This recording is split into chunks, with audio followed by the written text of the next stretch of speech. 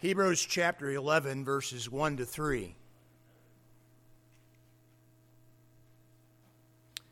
Now faith is the substance of things expected or hoped for, the evidence of things not seen.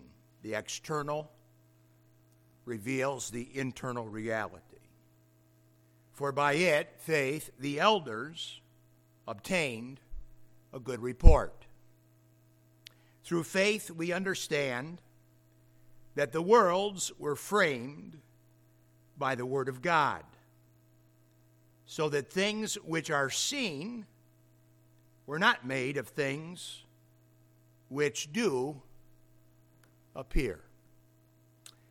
Father, even upon first reading again today, we take note that the verses have a particular profundity about them that draw us into the words employed and the thoughts revealed.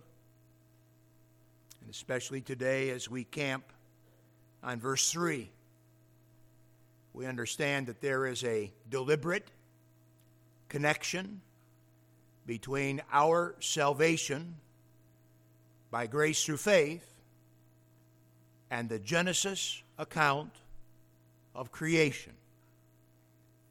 And we pray today that as we attend to that our hearts and minds would be fortified in the truth, and that we would find ourselves steady and confident and deliberate as we face the days of this coming week. Thank you for each one that is here to hear. And bless now thy people, we pray. In Jesus' name and for his blessed sake. Amen. Dr. John Whitcomb was a friend to my young family and a humble servant of God. His contribution to Bible and science studies are simply phenomenal. Back in the 1970s, Whitcomb rewrote Hebrews 11:3 in evolutionary terms. He did so in order that the reader of his material would be able to identify evolution as religion. Whitcomb preached that the modern theory of evolution is indeed religion. And when he rewrote for that purpose Hebrews 11:3, this is how it reads. By faith, we evolutionists understand that the worlds were not framed by the word of any God, so that what is seen has indeed been made out of previously existing and less complex visible things. By purely natural processes throughout billions of years. End quote. Whitcomb, as a modern defender of the faith in Christ, argued that the starting point for Christianity is not Matthew 1:1, but Genesis 1:1. Cut out of the same cloth is that philosopher, Dr. Francis Schaeffer, who once quipped that if he only had 1 hour to spend with an unbeliever before that unbeliever died, that he would spend the first 55 minutes of that hour talking about creation and what it means for humanity to bear the image of God, and then use the last 5 minutes to explain the way of salvation. MacArthur rightly has written of Hebrews 11:3, belief in creation by divine fiat is the essence of faith itself. Around here, we are big God people, not Big Bang people. We do not embrace the Big Bang. We embrace the concept of a great and mighty God. Before giving to us multiple illustrations of living and enduring faith from the record of the Hebrew Scriptures, God's Spirit-driven communicator defined faith in Christ in the terms of substance, evidence, and testimony. We got into that a little bit last week. Faith is substance. Verse 1, in that it is the thing possessed within, based upon the Word of God, who cannot lie. The word substance literally means that which stands under anything, like a floor under your feet, or the launch pad of a rocket. Faith is the floor beneath the child of God's feet, spiritually speaking. Faith is evident and evidenced in that the one possessing faith in God acts according to the truth declared. When I taught evangelism on the Bible college level, I would bring into the room on a particular day of class that I thought the students might be particularly sleepy. I'd bring in a bag, a pillowcase, and it would say on the bag, snakes. And I would have that bag setting on the lectern where I would talk about the Bible with my bag that says snakes, and I'd have the top appropriately wound and knotted so that it looked like there might actually be snakes in there. And I made sure there was something in there that, looked like it could be snakes. And on a couple occasions when I used the illustration, I actually got something that moved around a little bit so that it really freaked people out. But nonetheless, I had my bag of snakes. And then I would simply say to the students, I want you to close your eyes, and I'm going to open my bag of snakes. And don't worry, they won't harm you as long as your eyes are closed and you're still. And then I would open the bag, and sometimes I'd actually throw something out into the classroom, and people would jump, and people would peek, and people do all kinds of goofy things because they had this idea that I might just be crazy enough to bring snakes. But one thing for sure is this, is that if I had a bag of snakes, and I did open it, and I dumped it up here on the floor, I guarantee you nobody in this room would fail to react to it. And a number of you would say, out of here. Out of here, out of here. You see, that is an understandable evidence of faith. If you believed that there are snakes, then you react accordingly. The evidence of our faith is our reaction. When you and I say we believe God, when you and I talk about Christ, when you and I talk about the wonders and the blessing and the joy of salvation, well then, the evidence of that, if it's real, is going to be in our decisions for life. It's going to be in our manner of life. It's going to be evidenced, as it were.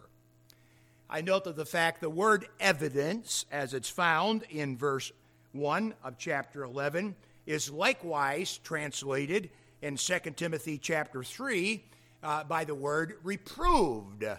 That the Word of God reproves us, or the Word of God bears evidence, as it were, to us. And of course, in that case, it bears the ministry of the Holy Spirit of God, convincing the heart of unseen realities. And then the last thing we said last time we were together from verse 2 is that faith is testimony. Faith is substance. It is the thing you got when it's real within. It's evidence. Because it is real within, it changes the aspect of your modus operandi. It changes the aspect of your external response. And then we are told in verse 2 that by faith the elders obtained a good testimony or a good report, in that God consistently expresses his pleasure in every person who actually believes him. And I'm careful not to say believes in him, but believes him. The most important element of your faith and mine is not what we believe in, although that's an intellectual facet, but it is what we believe, and that we believe God. And on that basis, then, act accordingly. Now, this morning, we're taking into greater consideration verse 3, where we can explore the relationship of faith and truth as it is developed in the pages of the sacred scriptures. And we start with the unique connection of faith to conviction. Faith to our conviction or understanding of truth. Verse 3 says, through faith, we understand. Stop right there. Through faith, we understand. Faith, far, far, far, far from being the antithesis of truth. Faith, far, far, far, far from being the friend of ignorance. Faith actually produces genuine knowledge. By faith, we understand. Since the fear of the Lord is the beginning of actual knowledge, a person that believes God is truly knowing and informed. David, in Psalm 119, said that God's word, believed, made him wiser than his enemies. David credited his faith in God as making him an understanding and knowledgeable person above his enemies. Furthermore, David said that faith in God allowed him to possess more understanding than his teachers. A number of our children and young adults in our church attend the public school. And when they attend the public school, they come under the auspices of a teacher who has their own area of expertise, be it math or English or science or some other thing. But I can tell you for a fact that many of our children and a number of our young adults are actually more understanding of the truth than the teacher that teaches them. And the reason that they are is because God is on the foundation of their mind. Faith in God is what causes a person to be even smarter than your teacher. I'm not saying you know more math than your math teacher knows. I'm not saying you know more English than your math teacher knows. I guarantee you that all my English teachers know more about English than I do. But nonetheless, I'm not saying that you know more in their narrow field of expertise. I'm just simply saying that as a believer in God, you can say exactly what David said. I have more understanding in life than my teachers. And then, of course, David also said, I have more understanding in life than the ancients or the gray hairs or all the old people. And the people that write that goofy magazine, AARP, have more understanding than all them people. The natural man's faith is off the rails because of his sinful pride in possession of earthly wisdom. But real, genuine faith in God is the beginning of smart, is the beginning of wise. I read yesterday about how that artificial intelligence is becoming such a hot topic because it blurs the lines between the artificial and the real. And this past week, there was an entire newscast that was projected out there in media land in which the entire thing was generated by artificial intelligence. The people that were seen were not real people. The words that were said were not real words construed by any person.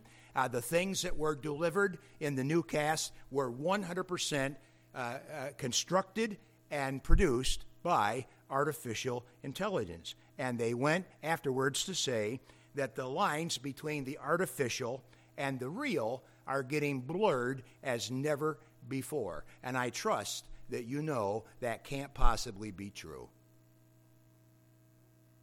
Why? Well, because while artificial intelligence is a new thing, artificial living is not a new thing. And the idea of people that fake it and are artificial in it, and the reality of what's real when it comes to things, that has been generation after generation after generation after generation. And there's only one way to be real, and that's the faith way. As the Word of God demands of us faith in God. The secular man, the naturalist, believes that nobody times nothing equals everything. Absolute foolishness. But bad faith, like good faith, has intellectual components, emotional components, and volitional components. And let me just remind you what the Bible says about evolutionists. None of them believe it because it's more logical. None of them believe it because it's more intelligence. None of them believe it because on the merits of the facts. No, Romans 1 is very quick to tell us that people believe evolution because of the volitional facet. People believe evolution because of the volitional facet. Natural man's faith is off the rails because he doesn't want to believe in God. He doesn't want to submit to the Word of God. And so you and I ought to give up the idea that we're going to be able to argue somebody to a better position of understanding in the Lord. No, absolutely not. Faith. Conviction of the truth, the whole truth. The reality of truth comes by faith in God and in His Word. Good faith, Scripture says, comes by hearing, and hearing by the Word of God. Romans 10:17. The Bible is the supremacy of truth, and I mean all truth. There's a relationship between faith and truth, faith and conviction, things you know for sure. And we ought to stick with that thought in all of our teaching, in all of our preaching, and all of our singing. If I had the opportunity to rewrite a gospel hymn, I'd rewrite, He lives. You ask me how I know He lives. He lives within my heart. I would change that. Why? That is an appeal to an inward thing that nobody can see. You ask me how I know He lives. I read it in His Word. I see it in the Bible. I believe God. I believe God's Word. You ask me how I know anything. It's about the Bible. And the ability of the modern Christian to say, oh God this and oh God that, and God would have us do this, and God would have us give that, and God would have us go here, and God would have us. That kind of stuff is just beyond the pale. Get back to the Word of God, and you will not fall, because it cannot fail. You ask me how I know? God's Word. You ask me how I know? Faith in God's Word. By faith, says the Scripture, we understand. Okay, I got to move on. Faith and construction. Through faith, we understand that the worlds were framed by the Word of God. Faith in construction. The worlds were framed by the Word of God. The word worlds is interesting to me herein, speaking of ages of time. Not necessarily the physical universe, although it certainly applies to the physical universe. But it speaks of being purposeful in design according to divine fiat. The pattern of Genesis 1 and 2 is brought to mind, in which we are told that God simply calls a thing into existence, and it was so. God said, "Let there be light." And there was light.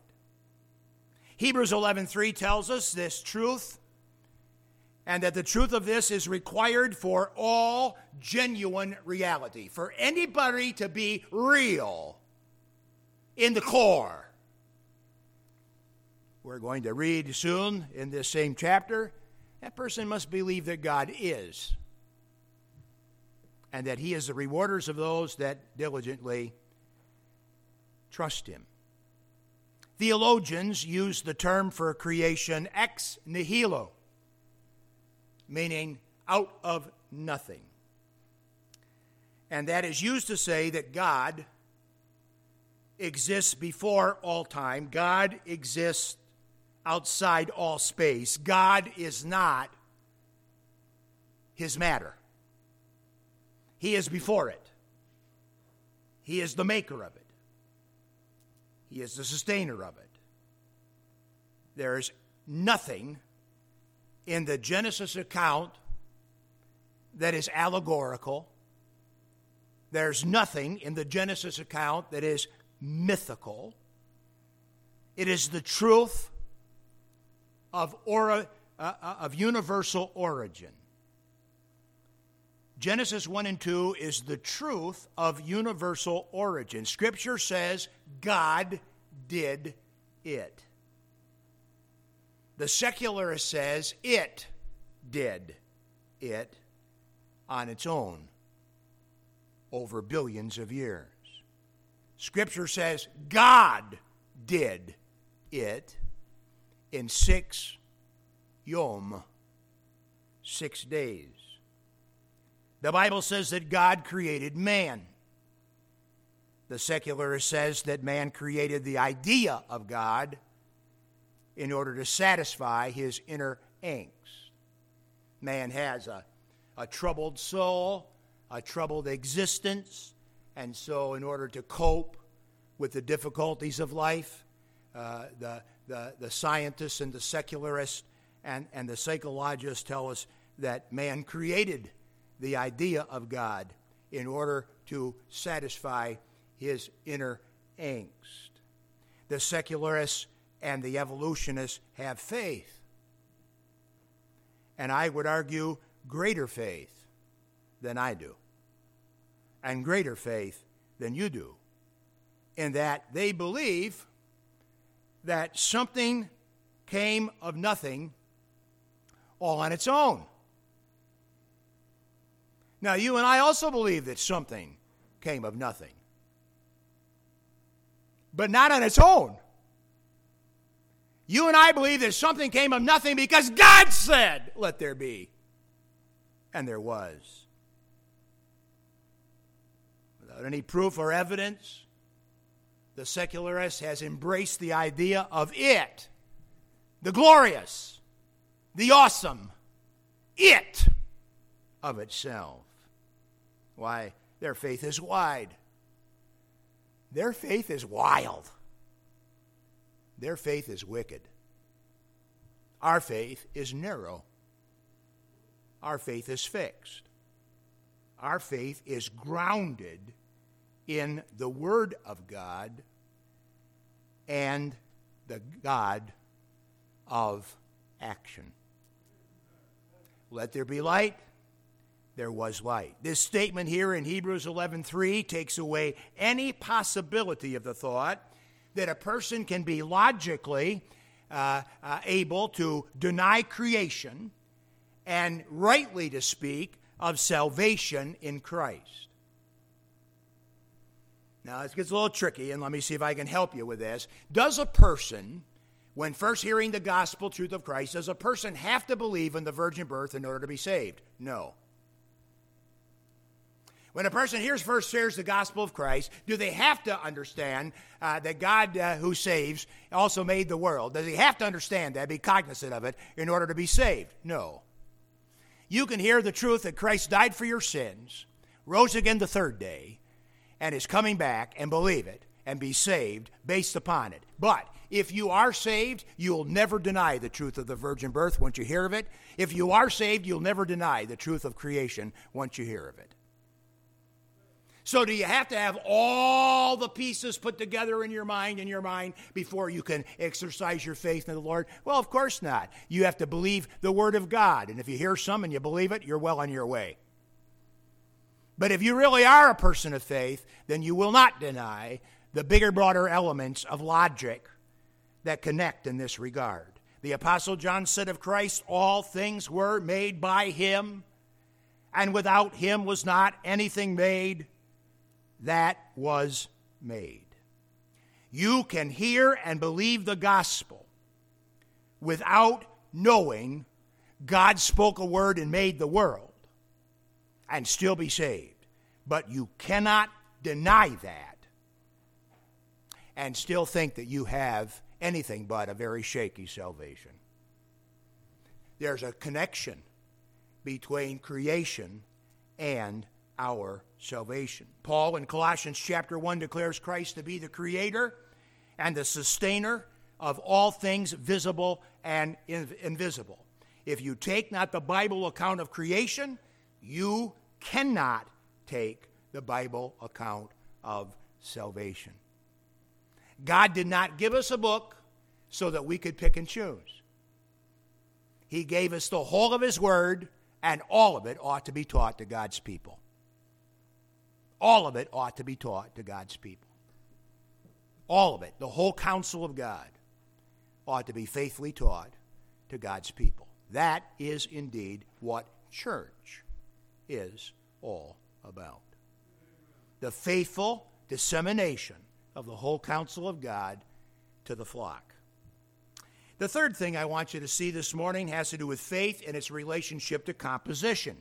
The scripture says, Hebrews 11:3, it says, things seen were not made of things that do appear.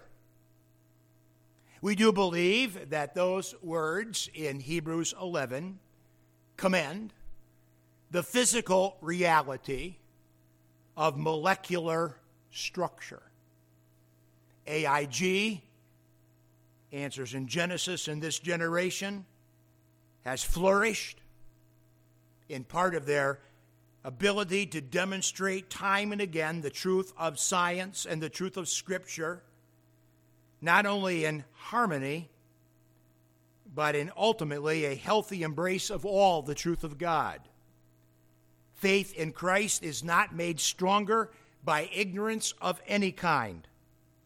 Followers of Christ are the pursuers of Christ, the pursuers of truth, period. The things that we see are made or composed of things we cannot see. The top of the table looks to be fixed and static, and yet we know from science class that the wood is made up of molecules of atoms possessing protons, electrons, and neutrons, which are constantly moving and held in order with great design. If you just split one of the atoms on the table, we be gone.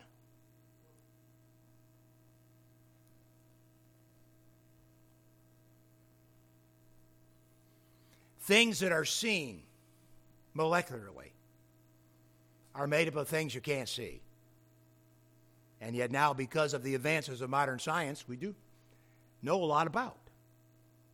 However, it is likewise clear that the main point of Hebrews 11:3 has to do with the theological reality that all things seen exist and consist by the unseen hand of God. Now, let me give you a couple theological words. They are theological words, but they're good words, and you should know them. The words are pure actuality. Pure actuality. By actuality, we mean that which exists and acts. Pure actuality has no possibility or potential for non-existence. Pure actuality has no potential for change. Why? It's pure.